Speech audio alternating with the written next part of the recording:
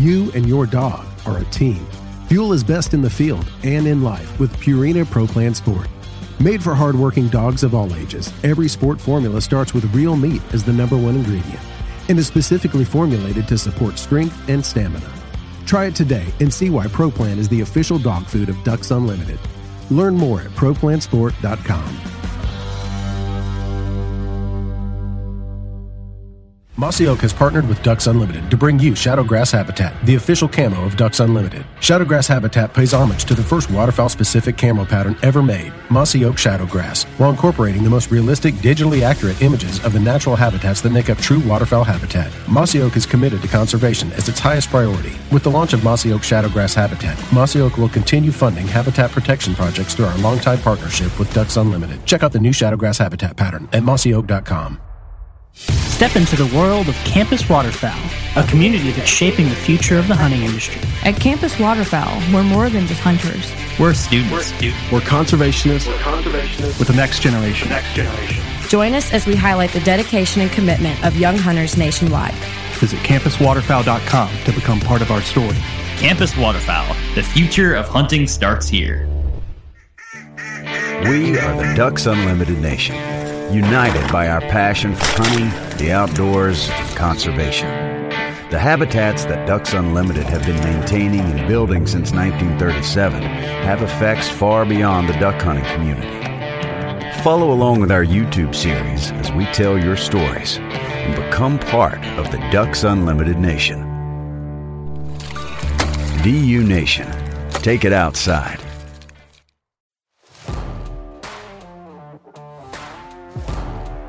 Welcome to the Ducks Unlimited podcast, the only podcast about all things waterfowl. From hunting insights to science-based discussions about ducks, geese, and issues affecting waterfowl and wetlands conservation in North America, we bring the resource to you. The DU Podcast with your host, Dr. Mike Brazier. Today we're going to be bringing you some more information from the prairies back north of the border into Canada, and we're going to be visiting with the guest that we had on the podcast last year, Dr. Mike Anderson, an emeritus scientist with Ducks Unlimited Canada's Institute for Wetlands and Waterfowl Research. Mike, welcome back to the podcast. Thank you, sir. Happy to be here. Did I get your title correct there? Is it scientist emeritus? Yeah. Or just retired. Retired. Sure. Retired, but folks as accomplished as you rarely 100% retire. We've seen that before with some of our other guests as well.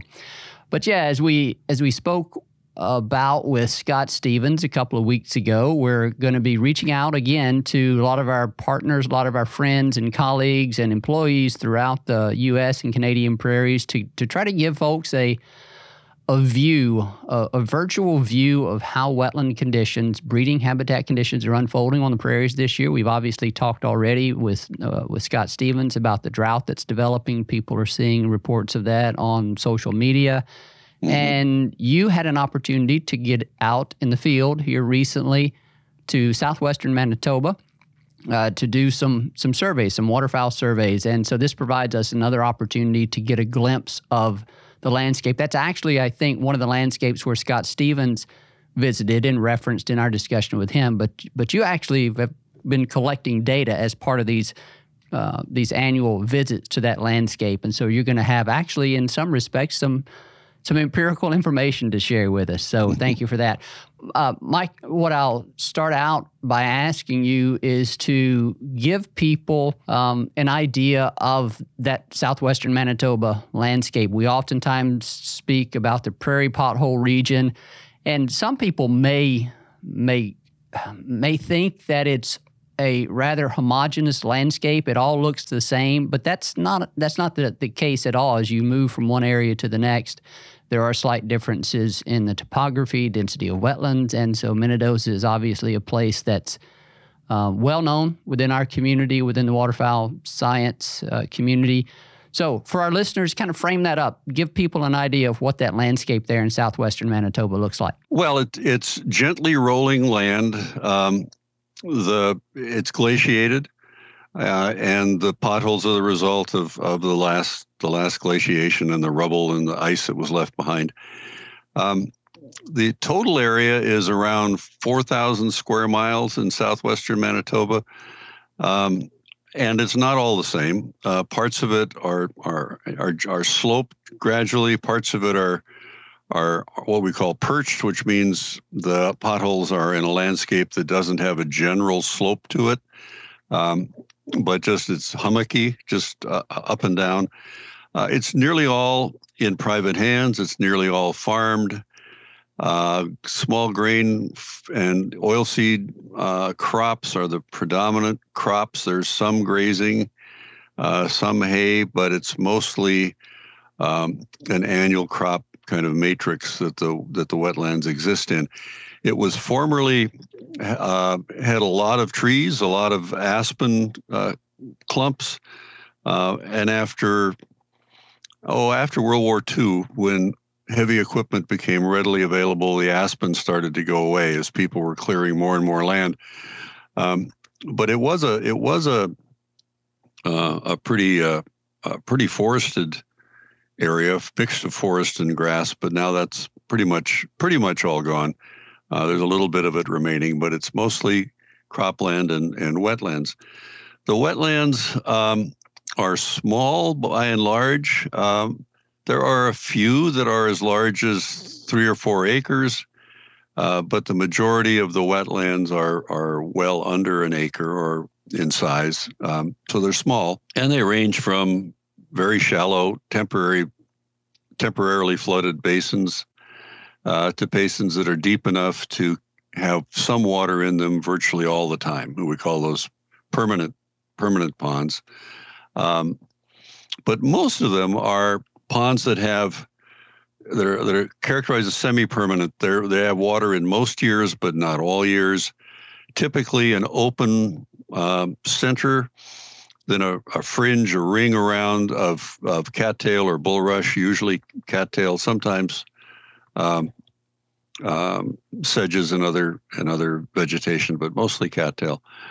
And those ponds have historically been very attractive to nesting diving ducks, canvasbacks, and redheads, because those species build their nests over water using residual cattail or bulrush from the previous year.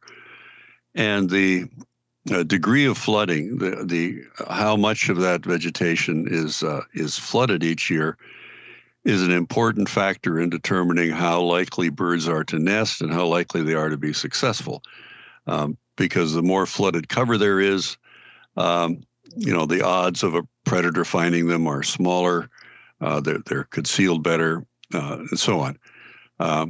Also, the water has to be deep enough, has to be widespread enough that it maintains through the duckling rearing season, which is about a 9-week period for canvasbacks and redheads after they hatch. So you get the picture of a system of small ponds that's very dynamic from year to year. You see huge changes in the degree of flooding and the productivity of the birds from year to year. This area was first studied by biologists from Delta in the 1950s.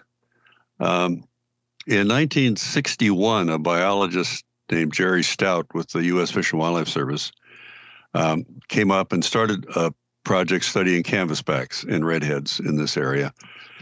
It's one of the areas with the highest density of cans that we know about anywhere. And Jerry began that work in 1961. There was a lot of concern about canvasbacks back in those days. In the early 60s, there were closures of cans and redheads. You couldn't hunt them in the U.S. And the lowest count ever, I think, was in 62 or 63 from the breeding pair surveys. So they were down around, just over 300,000 birds at that time. And they had been as high as about 750,000 in the late 50s. So it had been a huge drop. People were very worried about them. Anyway, Jerry's work began what turned out to be a very long period of work on canvasbacks in this region.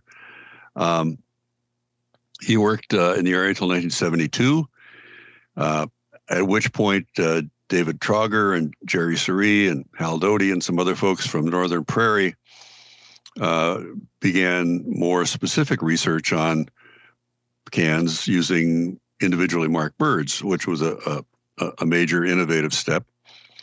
And anyway, I first was in the area in 1972, so this marked my 50th year of being there and looking at the birds. Had a chance to help Jerry a little bit that first year when I was a field assistant for Delta.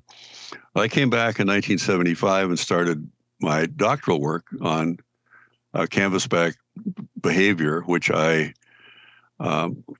finished, and then eventually came back in 1981. Began another project on Canvasbacks. Again, this is back when I was with Delta, and continued that through 1990. So spent a lot of time out in that country, and since then, since coming to ducks, which I did in 1990, I continued to go back and at least do the surveys nearly every year. Not every year, but nearly every year since then. So we've got quite a long history now of canvasback and redhead populations in that area, and a pretty good sense of how land use is changing, how the ponds have changed, all that sort of stuff. Mike, thank you. Thank you for that great introduction. This is one of those episodes where it's easy for me to be a host when I have a guest as knowledgeable as you with as much history as you do. I can just ask one question, and we're just on cruise control. So, sorry about that. No, you'll have to stop me. No, it's all good. It's all good. A lot of great information here. What I'll do is I'll go back and ask you a couple of follow-up questions. I've been fortunate to work in that landscape as a Delta summer field technician for 2 years, I believe it was, and then I also worked in that landscape as part of my the first year of my master's field research, and so I'm familiar with it. And it is an amazing landscape. It's sort of in this prairie parkland transition zone between the more grassland prairies of the southern Canada and into the U.S., and then the boreal forest to the north. The wildlife communities there are amazing. We've seen, I've seen elk there recently on some recent trips. What about moose? To get moose down into that area? Not many. There are occasional moose sightings down there. For whatever reason, the similar pothole country in Saskatchewan, just 100 miles to the west, has more moose. But the Saskatchewan moose population generally is healthier than the Manitoba one. So, the odd one, but no, not typically. Lots of deer. If my memory is correct, wetland densities on a per square mile basis can get upwards of 125 to 150 wetland basins per square mile. That's rare. That's rare. There are some that are still in that 80 to 100 range. But as we'll probably touch on later, the land has been subject to ongoing drainage for a long time, and we've seen some pretty strong reductions in the number of wetlands in that landscape over the last 50 years. This is a good time for me to encourage folks, if you're sitting around with your mobile device in front of you or a laptop in front of you, hop on Google Earth or Google Maps and punch in Minnedosa, Manitoba, and that will give you an excellent aerial perspective of this region. The particular study area that Mike's going to be talking about is actually a bit south and east of the actual town of Minnedosa. If you go, and it's a great location where you can see the variation in wetland densities just across a relatively small portion of that landscape, emphasizing what Mike was talking about earlier, and that it's not a homogeneous landscape. But then, it's a neat opportunity there to see the variation in density of wetlands. And you can also see some of the wetland drainage, the evidence of some of the wetland drainage that has occurred that we'll talk about. So it's a fascinating area, and it has been the site of numerous studies of waterfowl through the years. A Delta field station is over there, and that's where a lot of research has been conducted. A lot of it, as Mike has talked about here, has been focused on canvasbacks, and then, of course, the redheads closely associated with canvasbacks and some of their nesting ecologies. So, Mike, I guess what I'll do at this point is transition to giving you an opportunity to describe the wetland conditions this year in terms of how the drought that is developing, has been developing, is affecting those. You have multiple decades of experience on the ground in that landscape, and so you probably better than any other guest for us could give us an understanding of how this year is shaping up from a historical perspective. Is it the worst you've ever seen? How close is it to the worst you've ever seen? What can you tell us to get an understanding of what wetland conditions look like? Conditions are poor. They're not the worst I've seen. We have had years where the water was lower, things were drier. 1977 pops to mind. 1989, 1981. There have been a few years where we've seen similarly. 1973 was dry too. Similarly dry conditions. But it's right down there. I told some folks, I said, if you go on a scale of 1 to 5, where 5 are fabulous conditions, lots of flooded cover, lots of water, good prospects for brood survival and nesting success, to a 1, which is just abysmal, forget about it, completely dry, nothing's going to happen. I give this year a 2, maybe a little less than 2. Yeah. Maybe a little bit of explanation. One of the interesting things about canvasback nest success, you tend to think about mallards and other upland nesting birds as, needing around 15% nest success to make it, and that it's not unusual to have data coming in showing nest success in the anywhere from 5 to 20%, kind of that range. With canvasbacks, the biggest feature is how much it varies from year to year. If you put together nest survival data, which we've done over about a 25-year, 30-year period, we found nest success as high as 78% and as low as 0. And a couple of years that I mentioned before, 1977, 1989, were years of 0. I mean, there wasn't a single nest that hatched that we knew of in the study area. But it can be 55% the next year. It's one of those things that you back up just a little bit and give you a little more context about Minnedosa. It's kind of in the sweet spot of wetland types for things like canvasbacks and redheads and other overwater nesters.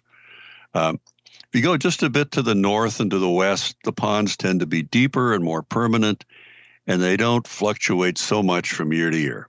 Further to the south and the east, or even straight south, the ponds tend to be a little shallower, a little flashier from year to year. But the area south of Minnedosa, that 100 square miles or so, seems to just kind of be in this sweet spot where you'll get years that are a bust, and this year is probably going to be close to a bust. But then you turn around, you can have a fabulous year real closely thereafter, and it all relates to water depth in that cattail fringe, the water, the vegetation around the ponds, and as long as that vegetation's intact, it hasn't been burned or plowed or whatever might be done to it.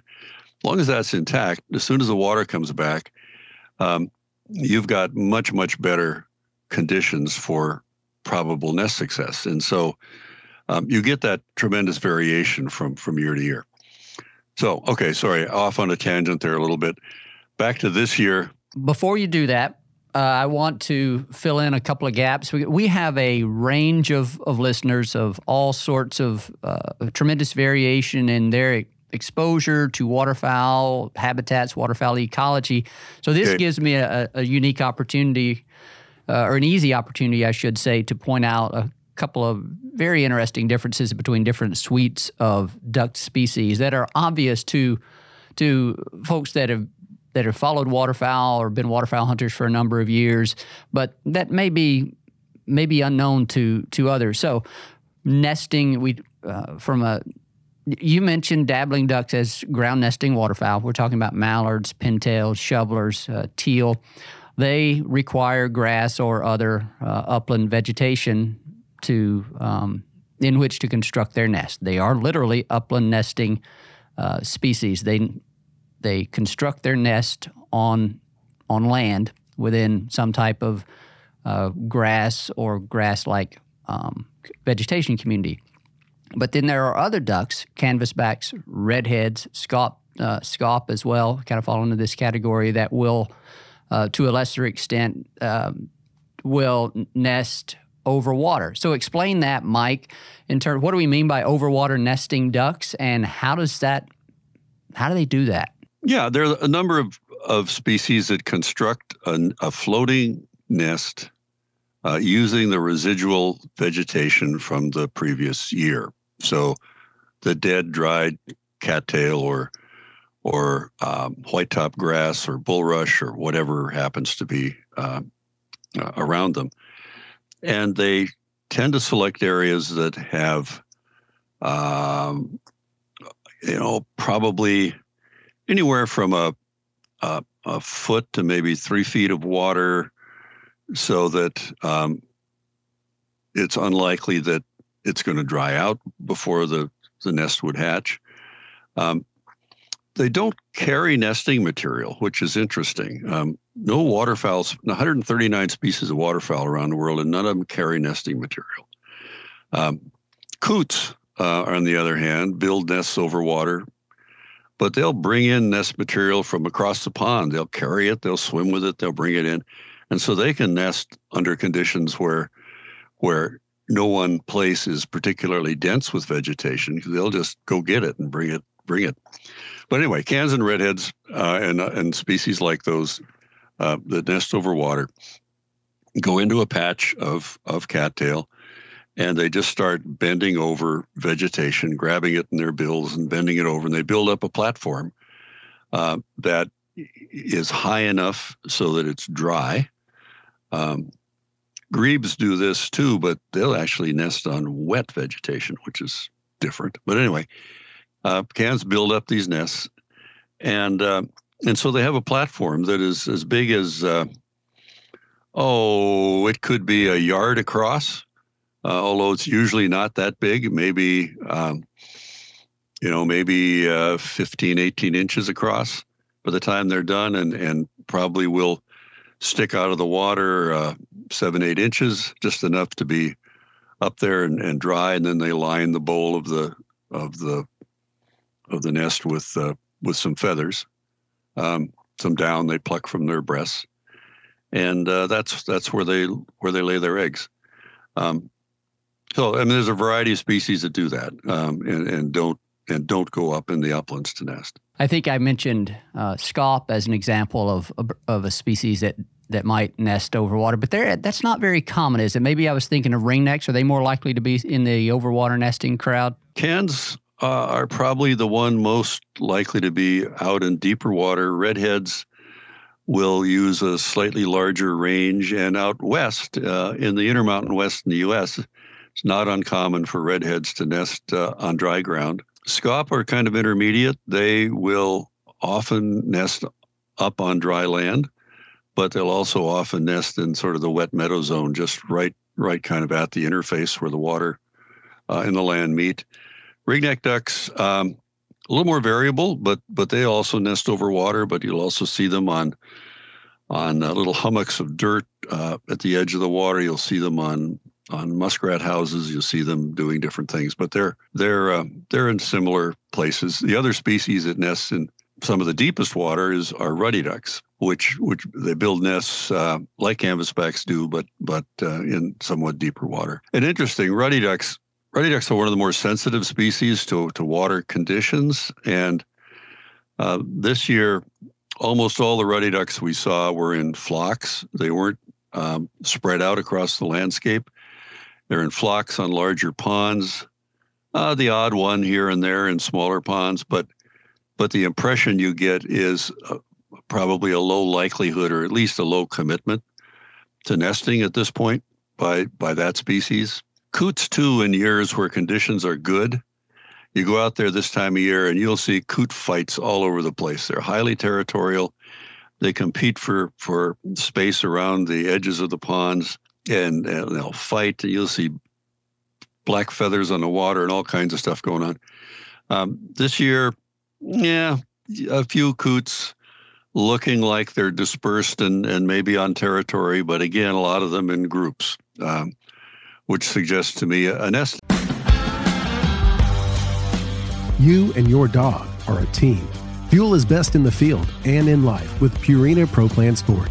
Made for hardworking dogs of all ages, every sport formula starts with real meat as the number one ingredient and is specifically formulated to support strength and stamina. Try it today and see why Pro Plan is the official dog food of Ducks Unlimited. Learn more at ProPlansport.com. Mossy Oak has partnered with Ducks Unlimited to bring you Shadowgrass Habitat, the official camo of Ducks Unlimited. Shadowgrass Habitat pays homage to the first waterfowl-specific camo pattern ever made, Mossy Oak Shadowgrass, while incorporating the most realistic, digitally accurate images of the natural habitats that make up true waterfowl habitat. Mossy Oak is committed to conservation as its highest priority. With the launch of Mossy Oak Shadowgrass Habitat, Mossy Oak will continue funding habitat protection projects through our longtime partnership with Ducks Unlimited. Check out the new Shadowgrass Habitat pattern at mossyoak.com. Step into the world of Campus Waterfowl, a community that's shaping the future of the hunting industry. At Campus Waterfowl, we're more than just hunters. We're students. We're conservationists with the next generation. Join us as we highlight the dedication and commitment of young hunters nationwide. Visit campuswaterfowl.com to become part of our story. Campus Waterfowl. The future of hunting starts here. We are the Ducks Unlimited Nation, united by our passion for hunting, the outdoors, and conservation. The habitats that Ducks Unlimited have been maintaining and building since 1937 have effects far beyond the duck hunting community. Follow along with our YouTube series as we tell your stories and become part of the Ducks Unlimited Nation. DU Nation, take it outside. Effort, but not a big nesting effort. So let's get back to wetland conditions. What else do we need to cover there, what you saw this year, and then any type of longer-term trend in that landscape? The smaller wetlands, what we call temporary or seasonal wetlands, wetlands that typically are wet in the spring but may dry out through the course of the summer, they're virtually all dry. There's basically no water in those. And those are important for all kinds of species, partly for nesting, but largely for the food resources that are often there. Those often have lots of invertebrates, lots of food that ducks look for in the spring, and those are dry. The semi-permanent ponds, the ones that if the picture is typical, say a little circular cattail pond with open water in the middle, a ring of cattail, and then ideally in most years a little water out beyond the cattail, up from toward dry land from the cattail. Those mostly have water just to the inside edge of the cattail. So that means that while there's tons of standing cover out there, almost none of it's flooded. And so there are some ponds where it is flooded enough to probably encourage some birds to nest. So I do expect that will happen. But I don't expect a strong nesting effort and I'm talking about cans and redheads again. If we get rain, like not just a little rain, but a lot of rain, because the soil out there is just dusty dry.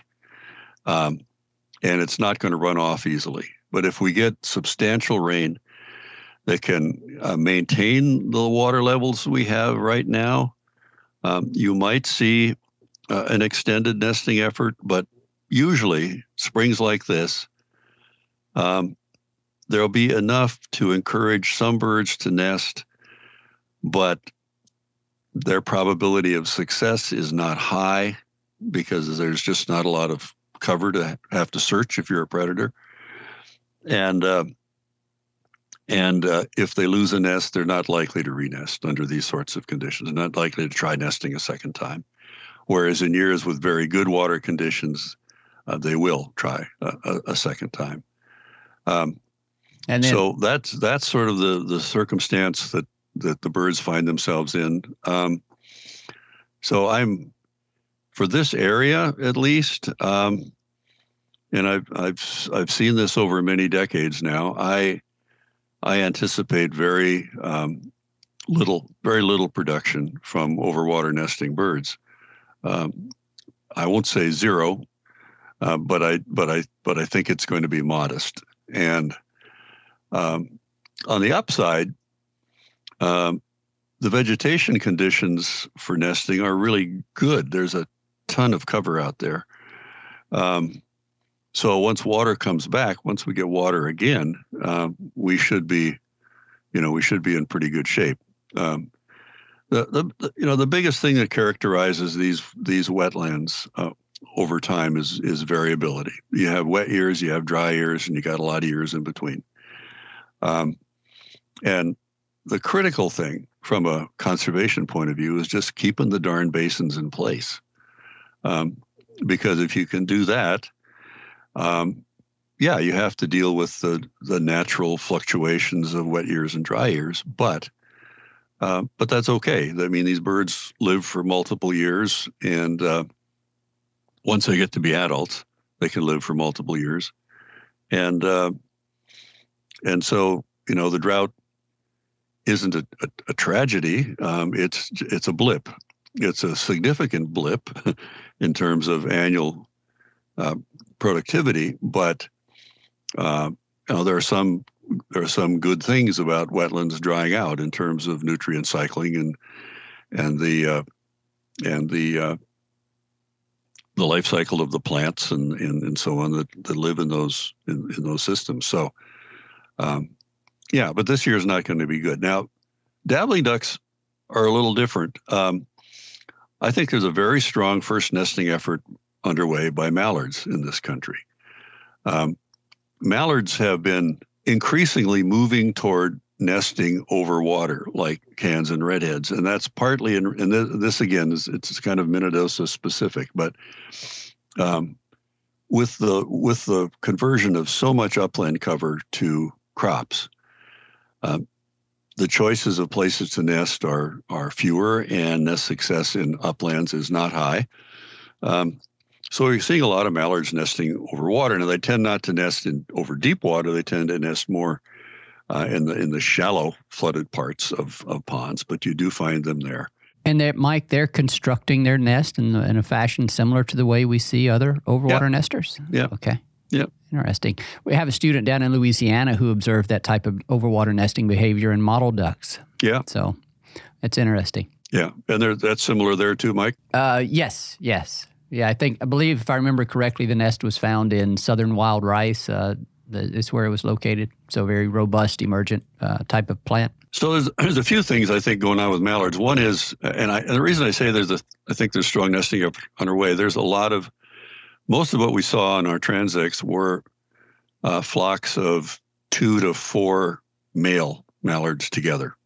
Way more of those than of pairs, and there were lots of those. There are several things. There are a lot of nest tunnels in that area that the Manitoba Habitat Heritage Corporation and Delta have put out over the years. There is this movement of birds to use more emergent cover, flooded cover than upland cover. And a lot of southern Manitoba and North Dakota is even drier than Minnedosa. So Minnedosa is dry, but parts of Manitoba further south and parts of North Dakota are really dry. And so we may well have some birds that have ended up at Minnedosa because it was kind of the first place that they found half-decent water conditions. Also saw lots of blue-winged teal and gadwall and shovelers, more than normal. The other thing, though, is that most of those were in flocks of pairs. I didn't see very much evidence of territorial behavior by those species, and they all are highly territorial. Now, it's a little early for gadwall. They tend to nest a little later, but shovelers and blue wings by now ought to be getting pretty aggressive about carving out breeding territories, and I didn't see much of that.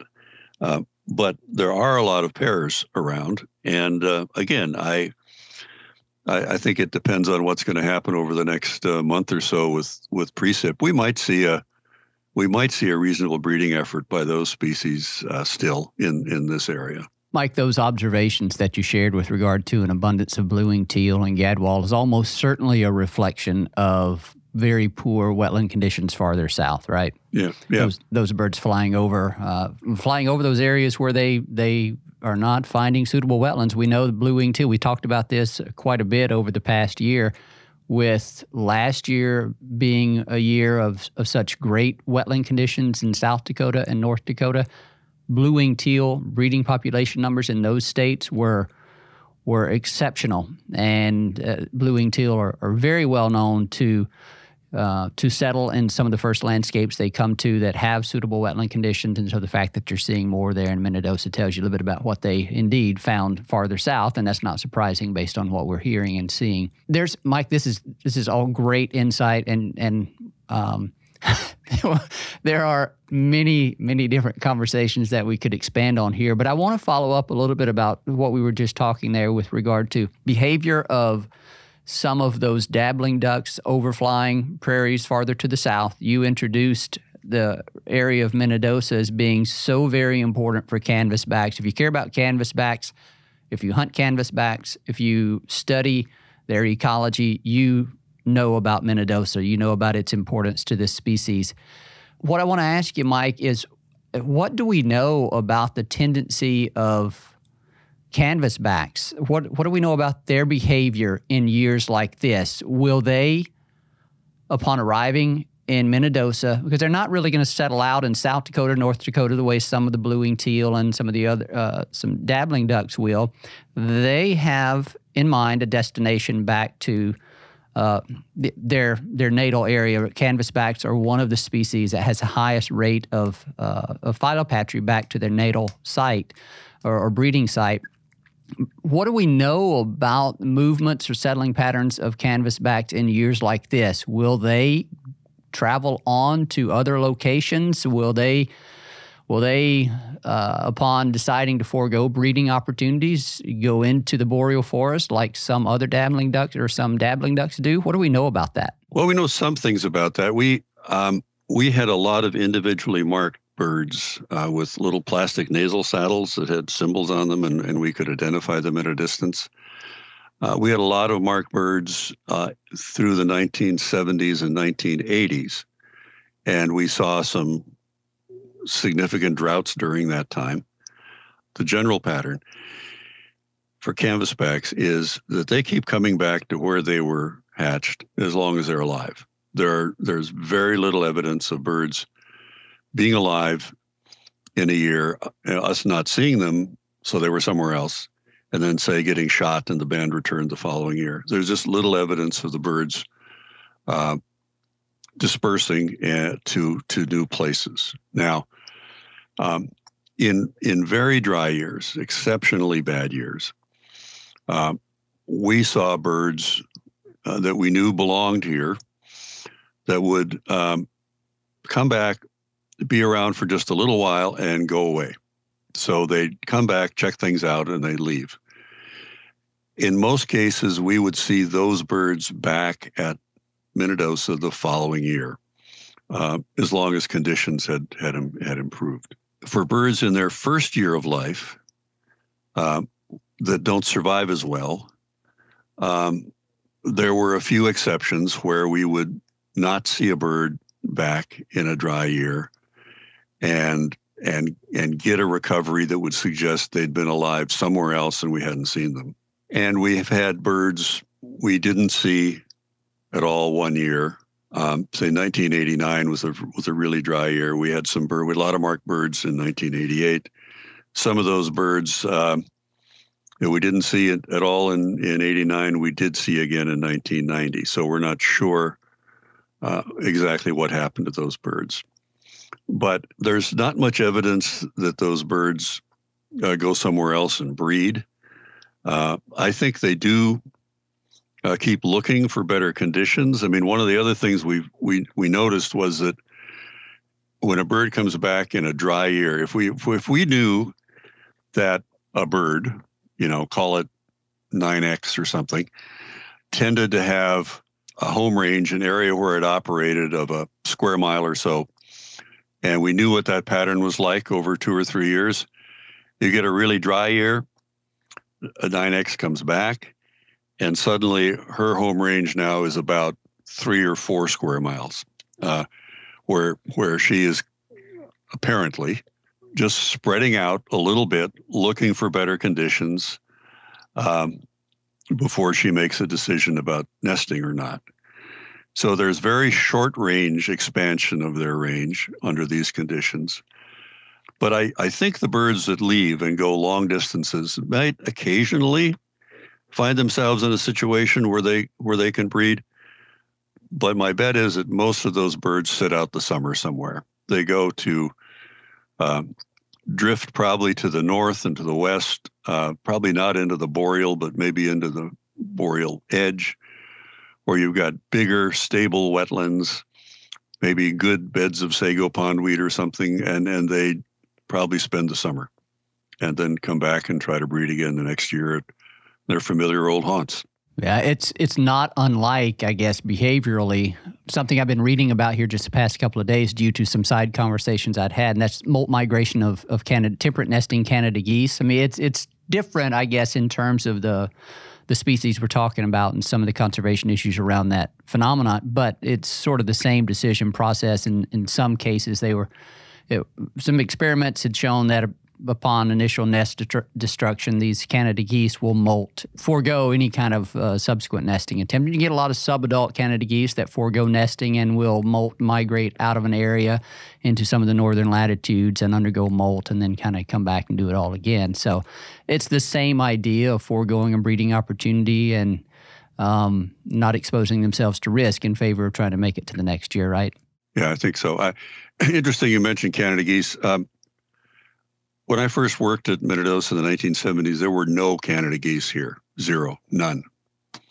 The very first breeding birds showed up in the mid-'80s, and it was exciting enough that all the biologists would talk about it, and we'd all go out and try to find the pair or find the brood and see the geese, and it was a big deal. And you were real careful not to disturb them. Oh, yeah. It was a big heard deal. Those stories too. There were Canada geese out there. Well, now, yeah, they are everywhere. Wow. But interestingly, lots and lots of birds right now still as pairs, whereas most of the adult geese have hatched already. But there's lots of pairs out there, and I think they're exactly what you were describing. I've talked to a few goose experts about this, and I think there's subadult pairs, or they're birds that maybe couldn't carve out a territory or are just young and are just kind of playing the dating game, and they're very likely to move on as part of that late June kind of molt migration that we see now as a major movement of birds through this part of the world. We could talk for an hour and a half or longer on a whole host of topics. You've shared your report based on your observations a couple of weeks ago. And there's a whole bunch of stories in there. There are a lot of things happening all across our breeding waterfowl landscapes. Interesting stories, whether it be drainage of wetlands, conversion of grasslands, conservation efforts that are being undertaken in response to those. Obviously, the drought and individual species response to those droughts, to the drought. But we're gonna wrap this up here for the sake of brevity. But this has been really fun for me to visit with you about a host of topics. We haven't gone into great detail on any of these, but that's kind of the neat thing that the podcast gives us an opportunity to do, is touch on a variety of topics. And I would like to get back in touch with you at some other time, maybe talk a bit more just about Canvasbacks specifically. I might have even said we were going to do that last year and we just failed to do so, but you've studied Canvasbacks pretty much your entire career, and it's as we've touched on here multiple times, it's a very interesting species, a very unique species within the world of North American waterfowl. And you're the person to go to for our questions in regard to that species. But this has been a great introduction to it, and especially how they're responding to dry wetland conditions in that important landscape. You've been involved in these conversations, conservation, waterfowl ecology, interacting with our Ducks Unlimited members and supporters for a long time. So I want to give you an opportunity here as we close out to provide some words of wisdom, words of reassurance as hunters, as we continue to go through the summer, assuming we don't get some major game changers in terms of precipitation patterns. Words of wisdom and assurance to waterfowlers and anyone that cares about waterfowl about what this year means in the grand scheme of things for waterfowl populations, and then perhaps what waterfowl hunters could expect or should begin preparing themselves this fall. I'm not sure how much wisdom I have to offer. I can reiterate something I said earlier, and that is that droughts are just a very short-term kind of tragic blip in the string of years of productivity for most of these birds. As long as we keep the habitat in place, droughts will come and go, and populations will respond accordingly. So I don't think it's nothing to be too upset about. One of the scary things about drought, though, is that it does make it easier for people to get in and drain wetlands. And we'll see that time and time again. When it gets dry, the scrapers come out, the drag lines come out, and people can start to drain wetlands that they aren't able to affect under wetter conditions. And that's really the risk that comes with drought. So again, the vital importance of wetland policy, of conservation easements, of anything that we can do as conservation organizations to try to keep water on the land is really important. So that's I think that's kind of the conservation lesson that comes out of this. From a hunting point of view, this is a real challenge for the people who are managing waterfowl regulations, managing populations, because we've now gone 2 years without our spring breeding pair survey. We've also lost a lot of effort in banding birds. And so the data that folks rely on to make really good decisions about and I'm talking about just cans here, I'm talking about everybody, all the ducks, what constitutes a safe, responsible opportunity for hunting is a little fuzzy. I think it's really going to be important to get back in the airplanes and get back in the saddle and get these counts and get the banding going again, because that loss of 2 years of information means that there's a lot of uncertainty around population status and levels of productivity. And I think a cautious approach is probably merited under these conditions.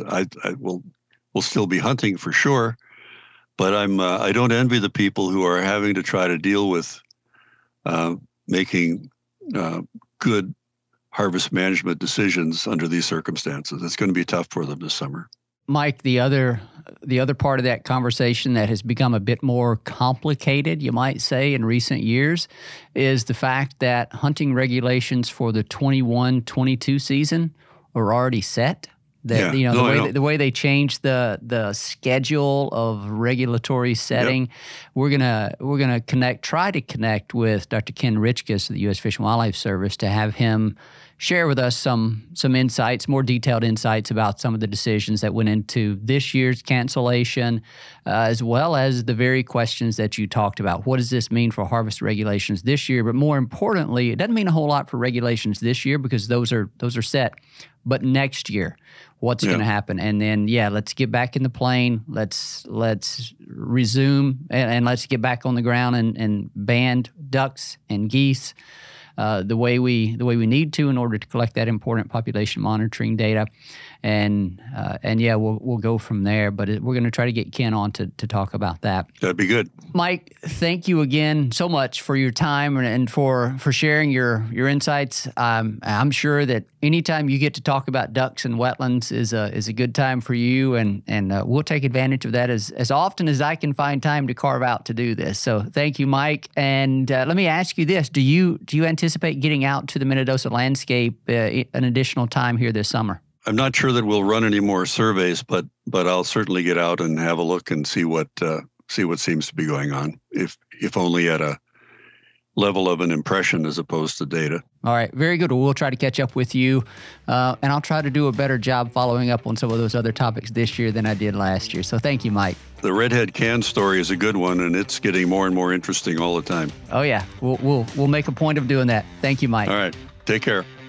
Special thanks to our guest on today's episode, Dr. Mike Anderson, retired emeritus scientist with Ducks Unlimited Canada's Institute for Wetlands and Waterfowl, also known as Dr. Canvasback. We greatly appreciate his time today. As always, we thank Clay Barrett, our producer, for the great work he does on this podcast. And of course, to you, the listener, we thank you for your support and for joining us and for your passion and commitment to wetlands and waterfowl conservation.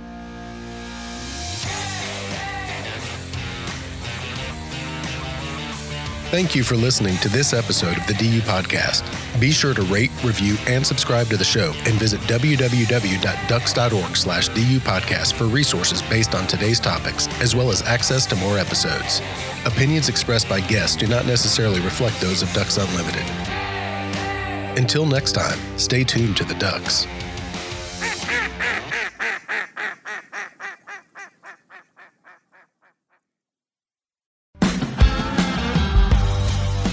You and your dog are a team.